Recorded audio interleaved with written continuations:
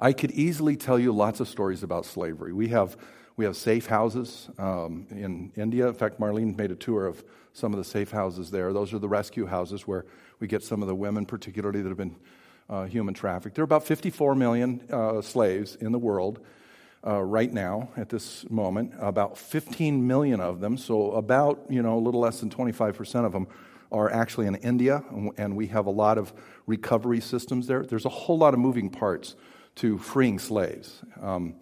There are a lot of well-intentioned groups that are trying to do things, to do liberation issues, but if you don't know what you're doing, or if you don't do it well, you exacerbate the problem. I'll give you an example. There's a church, or there's a group in independent church that decided they were a network of people. They were going to build an orphanage and take all of these kids off the streets, because the kids on the streets are very susceptible to slavery. And so they went to Haiti and they built an orphanage. And they started a school. They brought a lot of people in for the school, etc. And they built the thing big enough for about 140 children. They had 140 children in this small rural community. And they thought they were doing a whole lot to end human trafficking. The people of the village came to our folks, Linda Adams, the director of ICCM, International Child Care Ministries, and Steve Fitch, the leader of Eden Reforestation Projects, two groups that work actively in the abolition movement. And they came to them and they quietly said, if there's any way we can get you folks in here and get rid of that orphanage. And they said, why is that? And he said, it's a breeding ground. We have more slaves and girls that have been trafficked because that thing has come to town than we ever had before.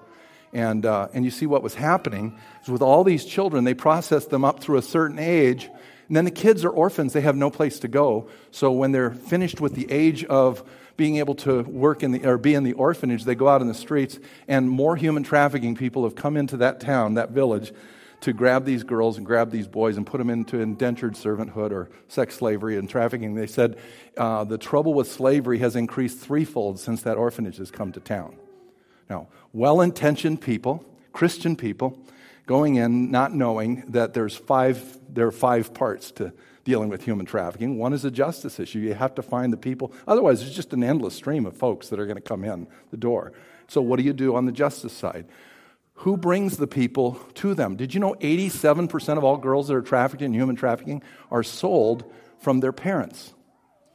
Their parents are in desperate ways, and if all you do is release them back to their families, guess what happens? Either their families get killed because they realize they know where they're from, and they go back and they find them and they kill them, or they re-traffic them. They sell them again, and they get double money for the girls or the kids in there. So you have to deal with the issue then of creating community, a new community with whom the people can be bound, not sending them home, but sending them to safe places, creating new environments. And guess what the church is?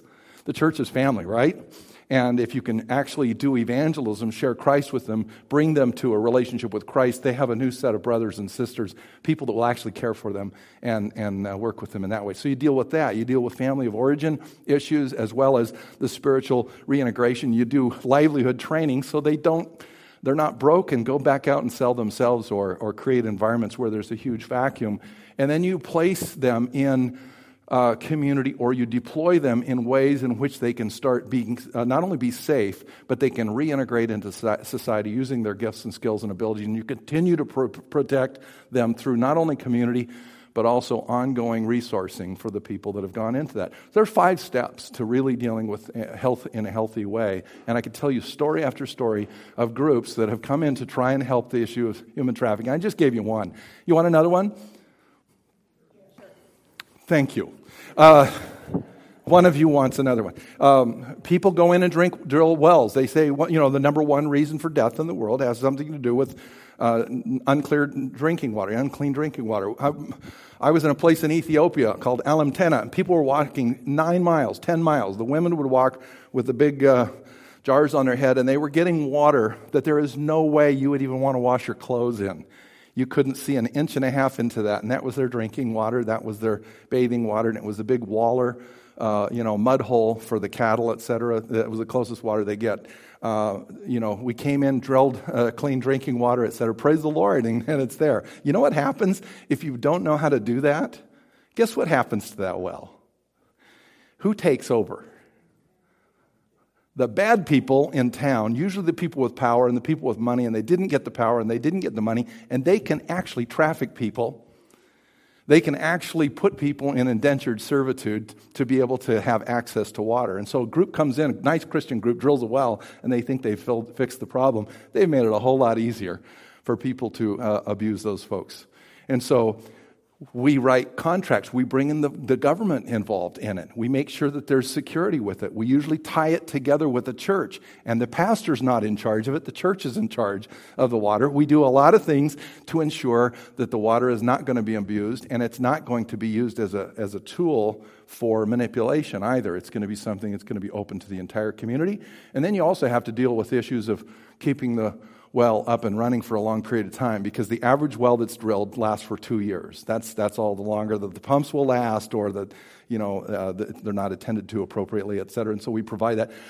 There are 7 steps to dealing with making water a good commodity rather than a bad one. Are you with me? Yeah, thank you. There's 3 of you are with me now. So 2 of you wanted a further story. The rest of you guys are thinking what you're going to have for lunch. Let me take just out of Scripture an idea for you, or a motif. Slavery is not new to us now. You see it all the way through Scripture, right? God appeared to Moses in a burning bush, and what was the big appeal? He said, I've heard the cries of my people, the people in Egypt. And for 400 years, these people had been enslaved from just shortly after the time of Joseph. And basically the command to Moses is to go grab those people, bring them out. We like to focus on the fact that they're going to a land flowing with milk and honey. And we like to talk about the sea parting and the pillar of cloud by day and the pillar of fire by night, resting over the tabernacle. And we like to talk about manna that came in, or that manna that was there every day, and the quail that flew in to be able to provide meat. And we like to see some of the marvelous miracles. We forget that this was a redemptive story of people that have been in bondage, that have been in slavery. And you've got story after story of that, and he became a deliverer that brought the people out into the land because the Lord heard that, and it had, in a sense, cut him to the heart. We see that type of emotive language comes out in the book of Numbers.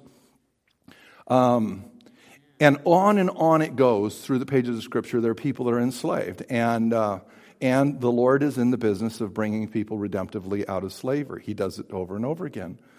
And then you end up with Jesus showing up. And when Jesus can finally quote something that's biblical, when he just gets launched in his ministry, it's just shortly after he was tempted by the devil in the wilderness. He shows up in his hometown. He's in Nazareth, and he's in the synagogue. And they hand him a scroll. And he opens up the scroll to Isaiah 61. And he said, "The Lord has anointed me to proclaim," and he goes on and says, to proclaim the good news to the poor. And then it's interesting, he follows that. He says to proclaim release to the prisoners and to those who are captive. And then he talks about proclaiming the Lord's favor upon people. And he rolls it up and he said, "Today in your hearing, this is fulfilled." And it says the people were delighted. It's not until later in this story that he kind of talks to them about issues in their own life, and they want to throw him off the edge of the cliff. And there's the kicker, is Jesus came to kind of set people free.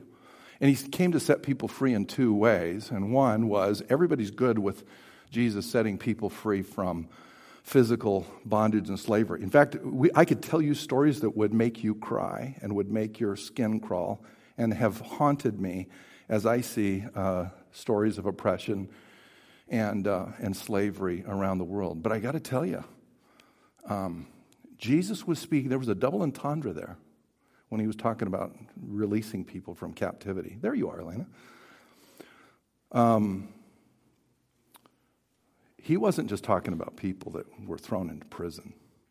He was talking about a different kind of bondage as well, the bondage of sin. The Apostle Paul picked up on it in Romans chapter 6. He says over and over again something about you're no longer slaves to sin if Christ has set you free. Therefore, submit the members of your body as slaves to righteousness so that you might live for the Spirit and not for the flesh. He goes on and recounts that theme in Romans chapter 7 and ends up telling people, he says, There's this bondage that we rest in, that we're so clouded by, that the good things we want to do, we can't do, and the bad things that we want to be released from doing, we find ourselves doing repeatedly. Have you ever read that passage? Okay, 7 of you have read your Bible. That's great. You ought to try it. It's really good. Don't be discouraged because the bishop doesn't take a physical Bible with him. I do read it every day, lots.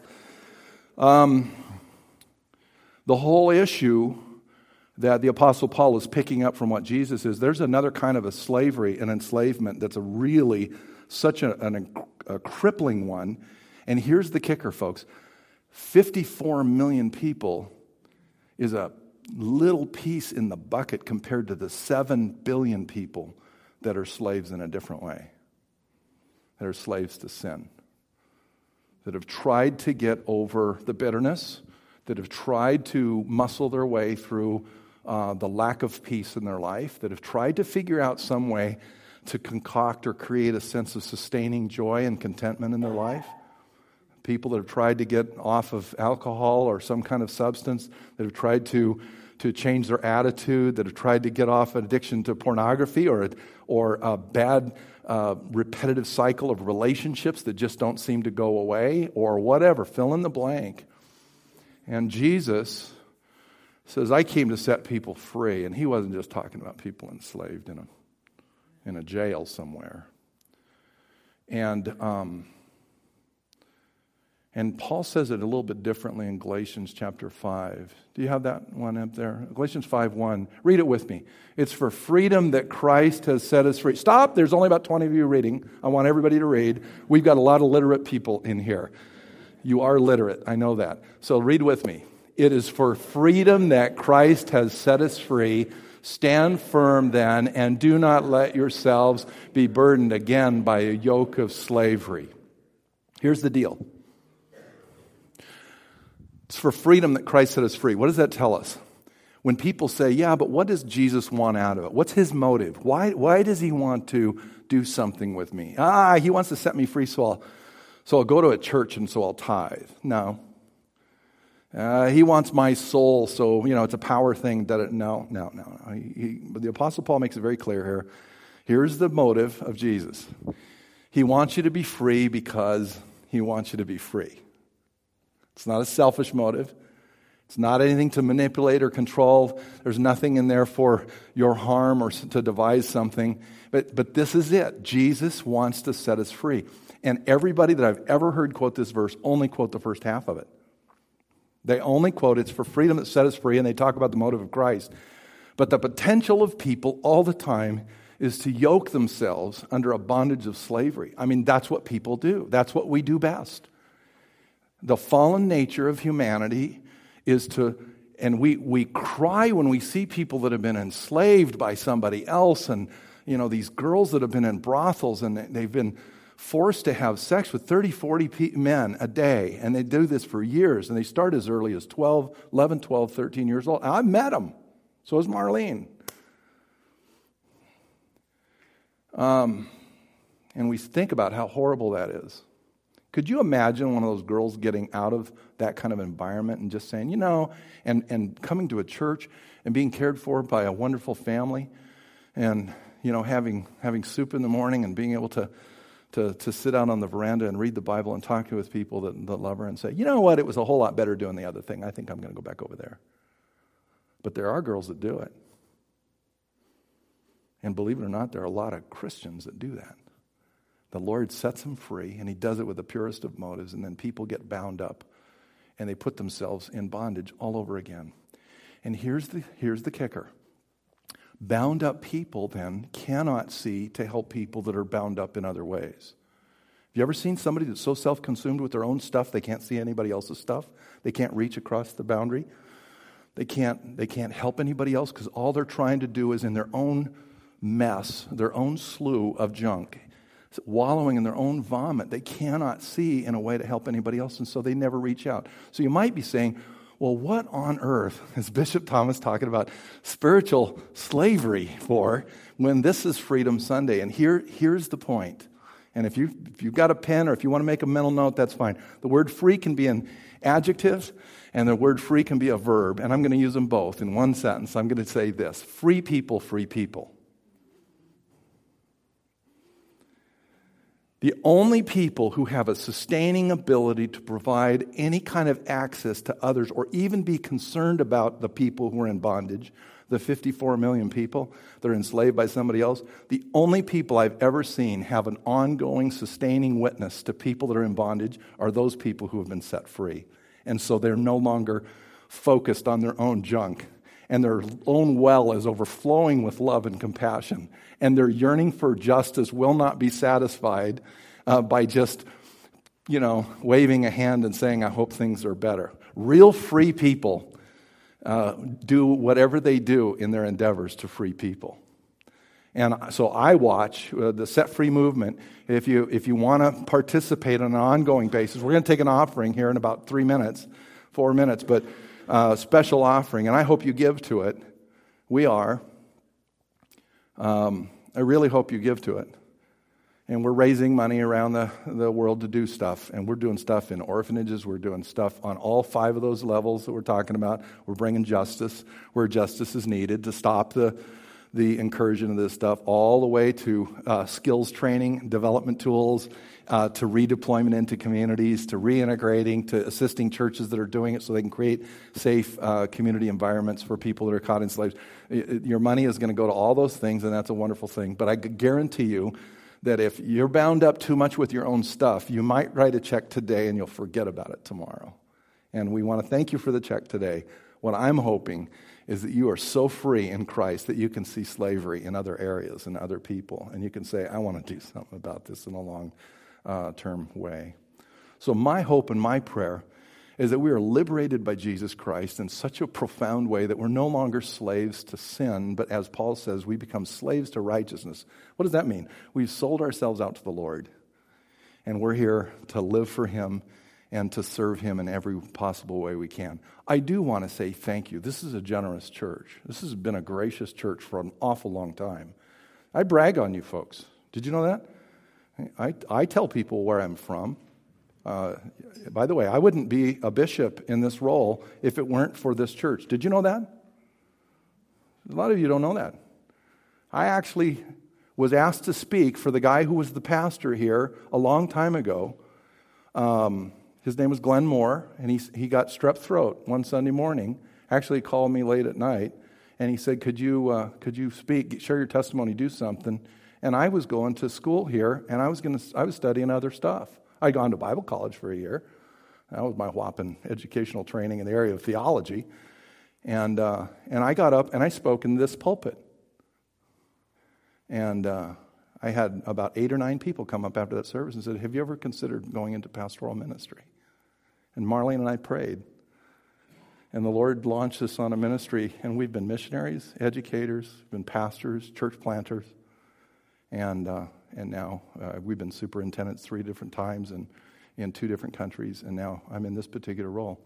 And a lot of that comes from you, and I want to say thank you for, in a sense, representing the body of Christ and serving us in a way. And I want us to do this together. But I would ask you, as I get ready to pray, let's pray that we are free people, so we have the capacity to, in a sustaining way, help other people with their bondage, whether it's physical or spiritual, that we can help people and bring people out of darkness and into this marvelous light.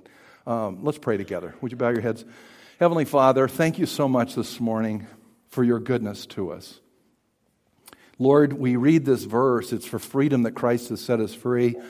And we are so thankful that you simply want your people to be free. You want your people to be serving you and living for you. And it's an honor and a privilege that we have to live for you and to serve you in this way. Lord, I pray that if there's anyone here right now that's caught in the trap of sin, self-deception, this perpetual downward spiral of doing things can't seem to get free from, or the inability to live the life that really, really is deeply desired in a very good way. I pray, God, that you would just break the chains and by your Holy Spirit, set us free. Deliver us in such a way that with this freedom, we're able to look around and see other people in bondage, physical, spiritual, whatever, Lord, and do something about it. Reach across an island, reach across an ocean, reach across the street, and to help people in significant ways. Lord, we realize that it's really only by your Spirit that we can do this. So, Lord, we understand that free people. So I pray, Lord, that you'd set us free and thereby impact people for your kingdom. We give you thanks and praise for your wonderful working in our lives personally. And we pray, Lord, that you would take the humble gift that we give today in this offering and do something marvelous and magnificent for the building up of your kingdom, for the deliverance of some of these people in Haiti and India and Thailand and Armenia and different places around the world where we know slavery is such a huge thing. Lord, help our folks that are just slugging it out and even dealing with threats on a daily basis in Budapest, Hungary. Lord, I pray that you would help the folks in Central America, down in Guatemala, who've just had the drug people come and take their kids and put them into forced labor. Lord, these are our own folks. These are Free Methodists that we know. And God, I pray that you would use us and use these offerings in some small way to be a blessing, to be an encouragement, and to be a real help. And then use us in an ongoing way to be able to bring spiritual health and healing and physical restoration to others. We give you thanks. We commit this offering into your keeping. In Jesus' name, amen.